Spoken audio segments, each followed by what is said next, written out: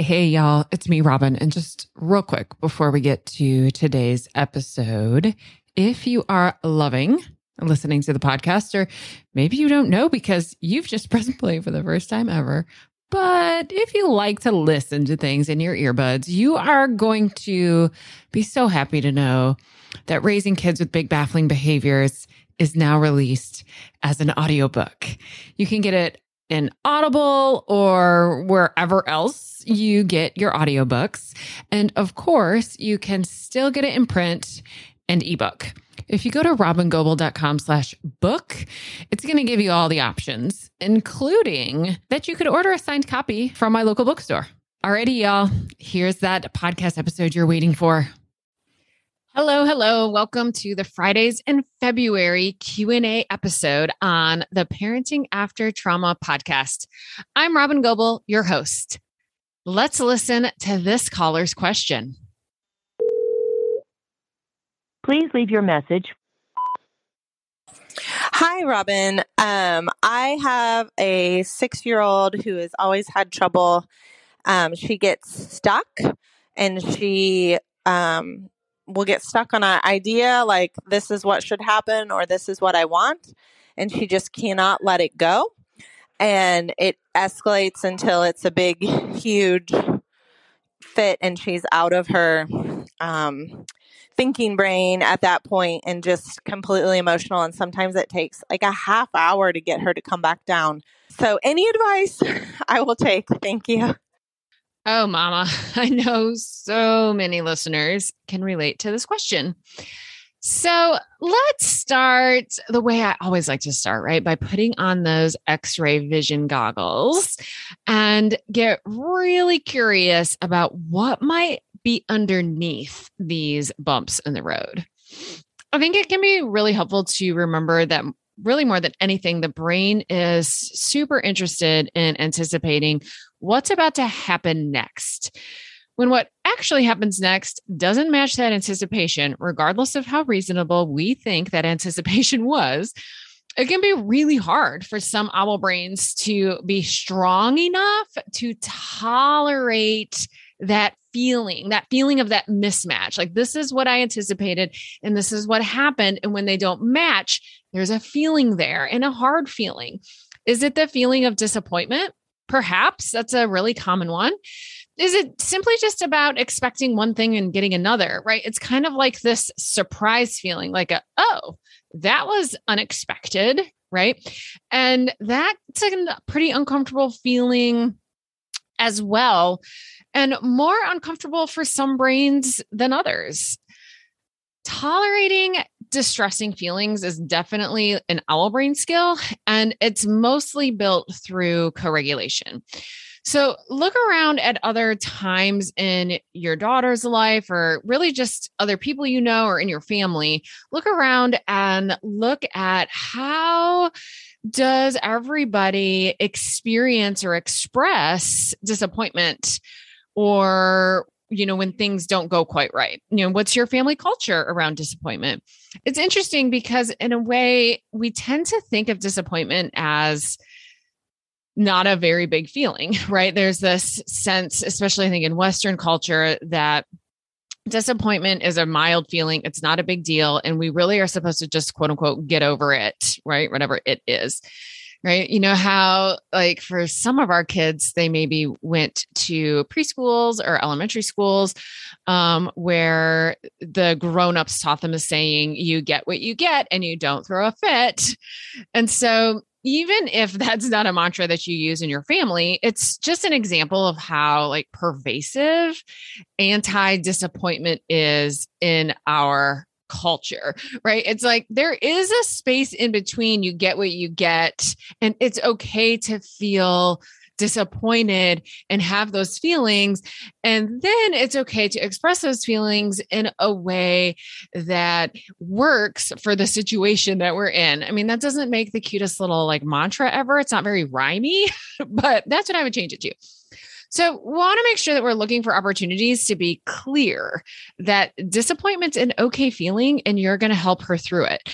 So, I would start with times that aren't particularly, overwhelming or triggering to her, or, notice like when does she do a better job with disappointment where things aren't going quite her way, and start verbalizing and talking about those kinds of things. So, thinking about snacks, activities, her favorite cup, wanting to have to go somewhere or not go somewhere, right? And then use words like, oh, it's so disappointing. I know disappointment is such a hard feeling. And then you might want to go on to like, when I feel disappointed, I feel it in my tummy. I do not like feeling disappointed. It's hard when things don't go as expected. I think it's really, really important that we normalize these feelings to kids, or they start to get all these other ideas about these feelings. Like, I'm the only one who feels this way, or feeling this way is really bad, or things like that just simply aren't true. Like, everybody feels disappointment. And honestly, disappointment's a harder feeling than what we typically give it credit for. Make sure that you are like, there's a culture in your family of just overall talking about feelings, and that feelings aren't permanent, right? Feelings aren't these things that happen that never go away. And that can feel really obvious, but it's an important thing to talk about or highlight or notice. So you can say things like feelings come and feelings go, noticing this truth in books and movies and TV shows, noticing how a character felt sad, but then after a while they felt better again, or they felt angry and then later they felt better. Or they felt happy, but that happy didn't last forever, and that later they felt sad, right? It's important for kids to know that all feelings come and go, including happy, right? So we're not just going to focus on negative feelings, but all feelings come and go. This is just a part of being human, and we don't get stuck in feelings. And then making it clear that sometimes it feels like we get stuck in feelings. Like, one time I was so mad and it felt like I was going to be mad forever and ever and ever.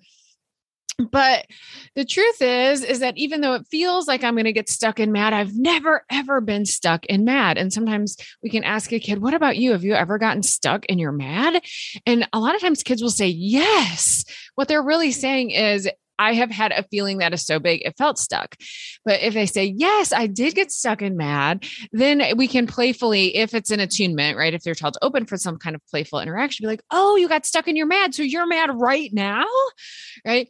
And, when we can kind of highlight, oh, it feels like you got stuck in that feeling, but do you still have that feeling right now? It usually is no, actually not. I mean, you got to be careful that they actually aren't feeling that feeling right now. But that can be a really helpful way to kind of playfully demonstrate. It can feel like we get stuck in feelings, but we don't get stuck in feelings. And the same is true for the feeling of disappointment, or just that yucky feeling. It can, have this like kind of grindy, uncomfortable feeling in our bodies when I thought X was going to happen, but Y happened instead. Even if disappointment's not exactly the right word, it's more like it was unexpected. When she is having a meltdown, I think something that's important for us to remember to do as grownups is ask ourselves, like, is it okay, or would it be okay for me to adjust my expectations here? Right? Like, even though I said, it's time to start getting ready and by putting our toys away, do we have to do it the second, or is there another way that I could scaffold that request, or could I join or co-regulate in some way? Just pause and say like, is there any way that I could adjust my expectations here to make this easier on her own physiology? And if so, go ahead and do it. For some kids, though, having expectations adjusted can be really hard. It almost makes their brain get more stuck because it's like this new unpredictability. So you have to really experiment with what works best for your child. I will say overall, I've known way more kids who do fine with having expectations adjusted than I've known kids who it's really hard for them to have expectations adjusted. Like, it almost makes things worse. That's been a very small portion of the kids that I've worked with. That doesn't mean it's not going to be your kid. It absolutely could be, but just be open to the possibility of, is it okay for me to adjust my expectation here? It's really easy for the grownups, of course, to be feeling really frustrated by these like ways that our kids feel like they're being really unreasonable. And I don't blame you for that frustrated feeling at all. But make sure that as much as you can, you're staying in your own owl brain, you're staying as regulated as possible, and you're using lots of reflective and empathic statements like, oh, you don't want to, or you wanted to have apples for a snack, but we're having pears. Super disappointing. It's so hard when we want something, but get something else. One tip I learned from Greg Santucci, who's an occupational therapist. I did a podcast interview with him back in, it was October or November. It was this technique that he uses, he calls change the sensory channel. And so thinking about our senses, sight, touch, taste, smell, right? Think about our 5 senses and ask yourself, what sensory channel did you use when you gave your daughter a request? Did you give your daughter a verbal request? If so, maybe change the sensory channel by making it visual or using touch. I'll put the link for Greg's episode that I did down in the show notes, but also just Google like Greg Santucci change the sensory channel. Stuff will come up. It's pretty cool. If you can, look for patterns, like patterns in her dysregulation, like when is it harder for her to be flexible, right? So that you can up the co-regulation through those times in the future, right? So you can anticipate, I know these things are hard for her, so I will increase my co-regulation.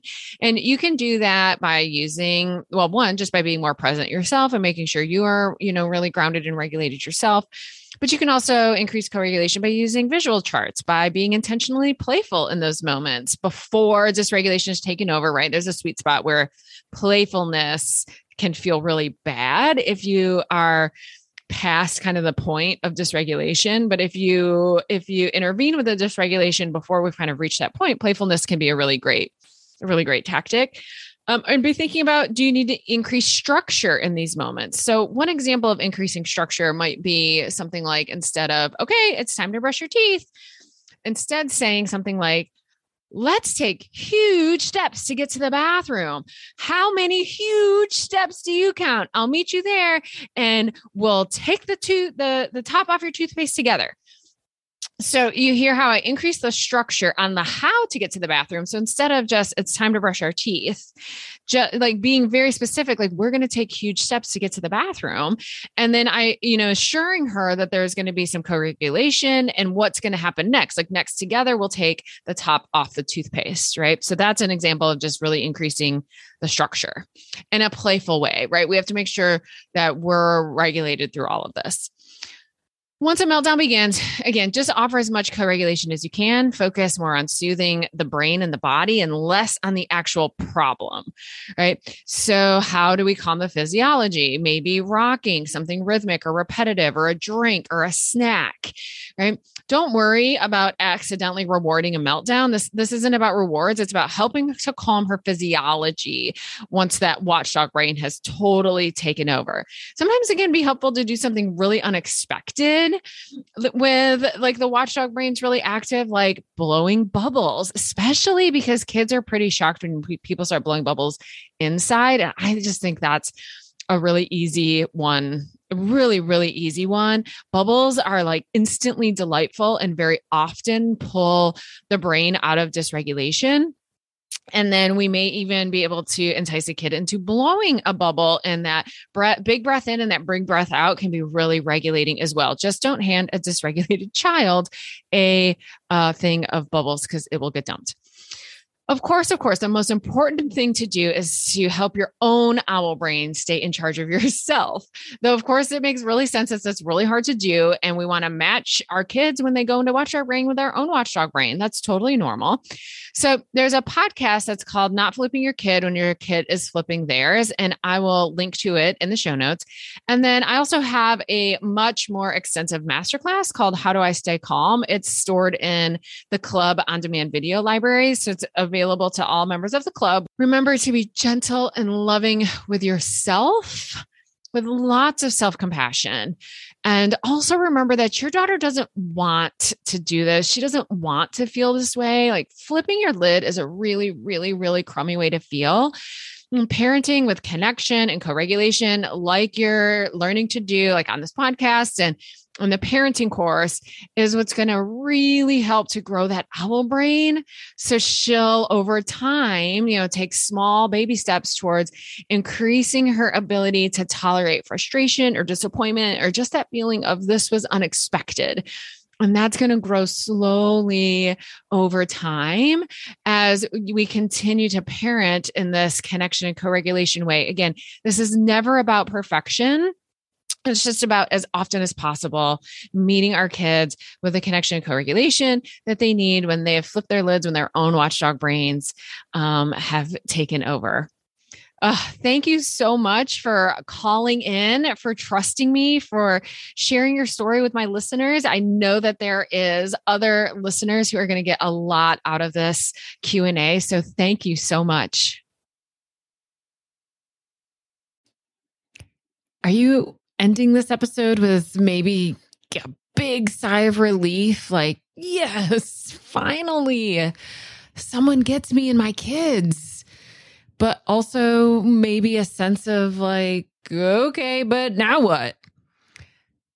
All right, y'all, I've got lots of possible now whats.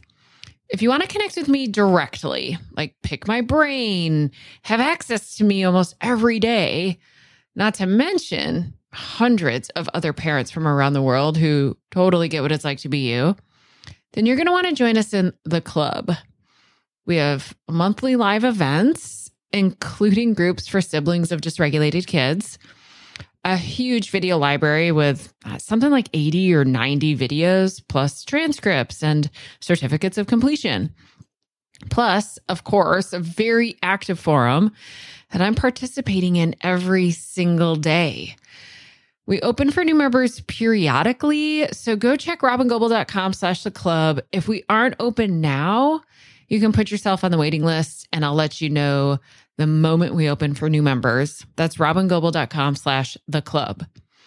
Now, if you're a professional and you want to strengthen your capacity to work with the families of kids with big, baffling behaviors and vulnerable nervous systems, plus use all of my materials, including a 12-module course that follows raising kids with big, baffling behaviors, plus be included in an online searchable directory so families all over the world could find you, then you're looking for Being With, which is my year-long immersive training program that runs January through December.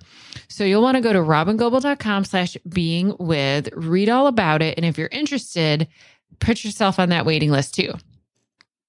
Now, if you just maybe need a little extra connection and co-regulation, but don't feel like you need to join the club, then you can just keep listening to my podcast. Or you could go subscribe to my Start Here podcast, and that'll give you 10 episodes in order that will take you through cultivating a great foundation of parenting with regulation, connection, and felt safety. That's at robingoble.com/start here. You have to go there. You can't just find it in your podcast app. Or you could get yourself a copy of Raising Kids with Big Baffling Behaviors, paper book, audiobook, ebook. You can get that anywhere books are sold. Or you can just head to my website, download one of my very many free resources. I keep them all really easy to access at robingoble.com/free resources. Webinars, masterclasses, ebooks, infographics, all sorts of stuff. Go check it out. See what of those things could be supportive of you, or maybe to the other adults in your life who are helping support you and your child. There are just so many ways that you and I could be more connected, and you can get the amount of co-regulation and support that you need. If it feels like a lot to remember, all you have to do is go to robingoble.com and take your time clicking around, seeing what I got there. I am so, so glad you and I are connected now, and I can't wait to be with you again soon in our next episode of the Baffling Behavior Show. Bye-bye, y'all.